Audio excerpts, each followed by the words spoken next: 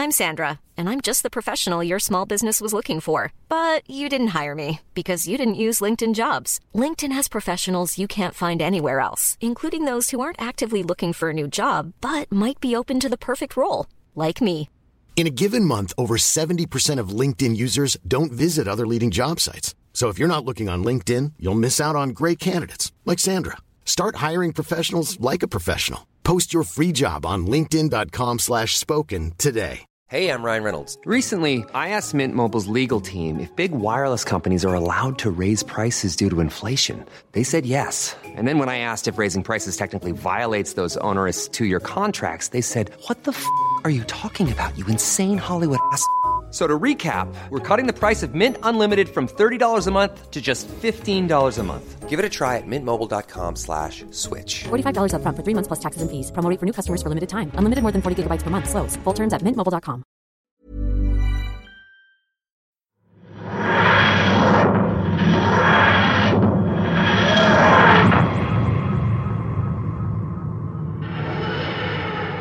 With a lore spanning over almost 6 decades, keeping everything in line for Doctor Who is about as easy as keeping thirsty boys in a girl's YouTube comment section at bay. Occasionally, inconsistencies slip through the cracks. It happens. But sometimes the rulebook is thrown out of the window and time decides to fold in on itself, killing everyone. My name is Rich, welcome to Who Culture, and these are 10 times Doctor Who has broken its own rules.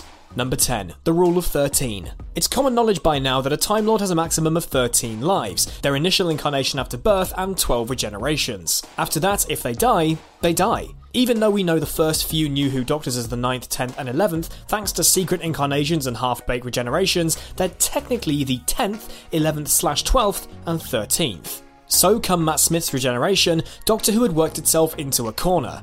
His 11th/13th Doctor can't regenerate, until he can. The Time Lords squeeze a Deus Ex Machina through a crack in the sky, and the Doctor can regenerate another 12 times. Doctors 12 and 13, or 14 and 15 come as a result of this, and the Timeless Children can just piss off for the moment. The Master also managed this feat too, but did it via becoming goop, not through a Deus Ex Machina. Blimey, if this is number 10, let's see what else we've got. Number 9. Fake regenerations. David Tennant's 10th Doctor half regenerated back in Journey's End, but that still counted as one of his 12, as we've already discussed. However, we've seen the Doctor use actual regeneration energy to heal either themselves or others, Davros in The Witch's Familiar for example, and River Song has done the same for her future husband too. He also faked a regeneration in The Lie of the Land, but even though they've mentioned they'd lose an arm or a leg down the line, none of these minor regeneration glimpses have yet come back to haunt the Doctor. So if minor injuries or fake outs can use regeneration effects without using up a go at life, why don't we see them more? Regeneration energy has been used as a weapon in the past, look at Matt Smith nuking a Dalek ship in the time of the Doctor, so why doesn't the Time Lord fire regeneration energy from his hands like they're flipping Iron Man?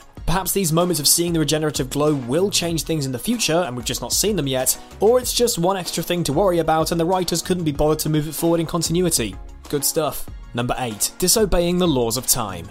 Fixed points are fixed. You can't change them. Even changing the most minor of things, time and punishment from The Simpsons here again please, can have major ramifications for the future. Come the final specials of the 10th Doctor, David Tennant found himself stuck in a fixed point in time during the Waters of Mars that he knew he shouldn't mess with.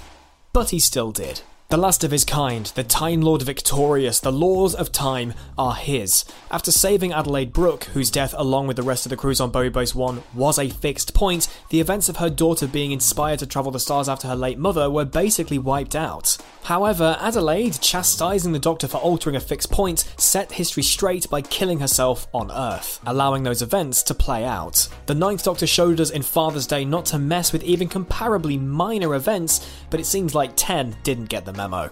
Number 7. Inconsistent Angels. 2007's Blink introduced the Weeping Angels as a terrifying and powerful threat. Zapping people back in time to feed on the energy of the life they would have lived, whilst moving lightning fast when not being observed, produced a truly brilliant, iconic episode. Of course, their popularity led to their resurgence, and their 2 subsequent headlining stories led to some strange inconsistencies. The Time of Angels and Flesh and Stone introduced the concept of an image of an angel becoming an angel, though other images of angels, including those seen in Blink, didn't. The Statue of Liberty, one of the most photographed structures on Earth and also a weeping angel, didn't have copies of it spring to life off New York postcards all over the world either. Also introduced late was the idea of being infected with angel-itis when looking directly into one's eyes. We definitely saw some human angel staring competitions in Blink, but once more, nothing came of it. It's been partially explained that the angels in Blink weren't at their full potential, apparently.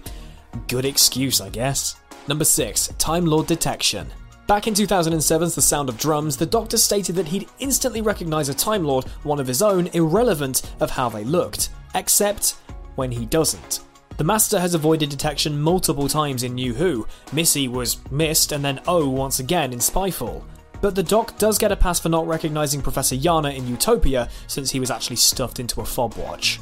Come Fugitive of the Judoon, the Doctor didn't recognise Ruth's fugitive Doctor either, but that still comes under the fob watch / lighthouse pass, but it still doesn't excuse not sniffing out Missy and O from right under the 12th and 13th Doctor's noses.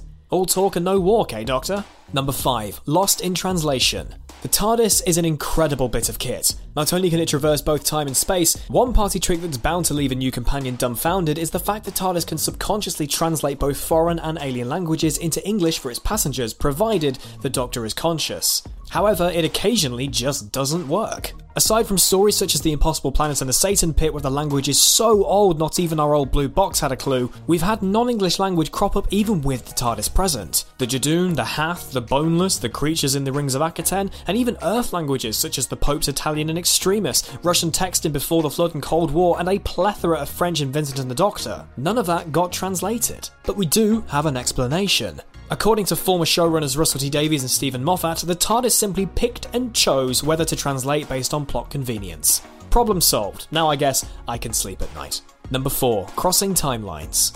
As the Ghostbusters said, don't cross the streams. But if you're a Time Lord, screw it, I guess. New Who's earliest example of ballsing things up was in Series 1's Father's Day, where Rose saved her doomed daddy from death by dangerous driving and brought about a hefty paradox in the process. However, these don't touch anything rules don't seem to apply to Kazran Sardic or Amy Pond, who met themselves, or even the Doctor themselves on multiple occasions. The 3, 5 and 2 Doctors, Day of the Doctor, and to some extent Fugitive of the Judoon, sees multiple incarnations of the Time Lord party down without adhering to time and relative dimensional distancing. Same goes for the Master in The World Enough and Time and the Doctor Falls. They even manage to dance and kill each other. While we've previously covered the Reapers not showing up at every opportunity in previous videos, it's incredible how much these pesky Time Lords can get away with. Number 3. Gallifrey falls no more. After the Doctor supposedly destroyed Gallifrey at the climax of the Last Great Time War, the early years of New Who, more specifically the Russell T Davies era, had the Doctor carry that grief and guilt of his doings and have it fuel multiple storylines. When the 50th anniversary special, The Day of the Doctor, came about, the decimated planet was narratively resurrected. Gallifrey never died, it was trapped in a pocket universe by 13 Doctors working together. However, the timeline straightening out after the crossover Doctors departed meant that John Hurt's Doctor and every subsequent Doctor thereafter forgot they'd saved it rather than destroyed it. But then along came Chibnall, and with it, the actual destruction of Gallifrey, or at least that's how it looks presently. Series 12's controversial The Timeless Children left the Doctor's homeworld as dead as a doorpost again, and as far as anyone is aware, that's how it's staying. Until it's back again. Somehow. Number 2. Cold-blooded murder. By and large, the Doctor doesn't do guns, nor do they kill. Unless they do, which happens occasionally. The 10th Doctor was staunchly anti-gun right up until he was pushed to his very edge in The End of Time Part 2, but he still didn't pull the trigger. However, come 2015's Hellbent, the 12th Doctor, hellbent on saving Clara, murders the Gallifreyan general we saw in Day of the Doctor in cold blood. Though being a Time Lord, the General does get through what the Doctor refers to as Gallifreyan man flu, it doesn't take away from the fact the Doctor point blank shot a guy, even if he checked which regeneration he was on. It's not just guns either. The 11th Doctor didn't hesitate to blow Solomon to smithereens in Dinosaurs on a Spaceship, and the 13th Doctor was more than happy to trap a bunch of spiders in a box and suffocate them. Though we're still not sure just who she is yet, the Fugitive Doctor has a thing for guns too. If Ruth is definitely a part of the Doctor's timeline, that anti-gun, anti-kill things mantra is straight out of the window.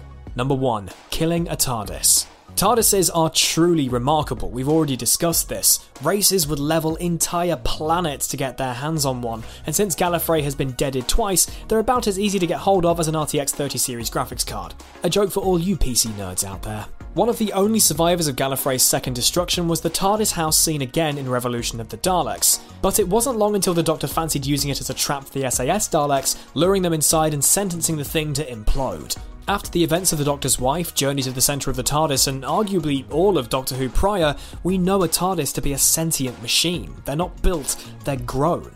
It's a living thing with feelings and a conscience, but Doctor 13 saw it as nothing but a little collateral damage in her plan to destroy the Daleks. If the Doctor had justified not having a use for it since she has her TARDIS and she wouldn't want a sparkling new machine ending up in the wrong hands, it might have made these murderous actions a little bit more understandable, but instead she nonchalantly murdered a beautiful blue box. Is there anything the Doctor won't do? These days, having versatile clothing you can wear anywhere is a must. That's why American Giant makes all sorts of versatile any-weather staples, hoodies, jackets, and more. Whether you're buying a gift or stocking your closet, you'll find just what you need. And it's all made right here in the USA. Find your new wardrobe staples at American-Giant.com and get 20% off your order when you use code ANYSTYLE24 at checkout. That's 20% off at American-Giant.com. Promo code ANYSTYLE24. Acast powers the world's best podcasts. Here's a show that we recommend. The Real Housewives is a guilty pleasure for most, but if you're looking to not feel guilty about that pleasure, tune in to Everything Iconic with me, Danny Pellegrino, where I break down all the messy moments and behind-the-scenes antics of Bravo's popular franchise. And on Everything Iconic, I also interview celebrity guests like Kelly Ripa, Keke Palmer, Drew Barrymore, Cameron Diaz, and more about their guilty pleasures, their past work, and so much more. So if you're pop culture obsessed and find yourself watching way too much reality TV like me, tune in to Everything Iconic with Danny Pellegrino, wherever you listen to podcasts. Acast helps creators launch, grow, and monetize their podcasts everywhere. Acast.com.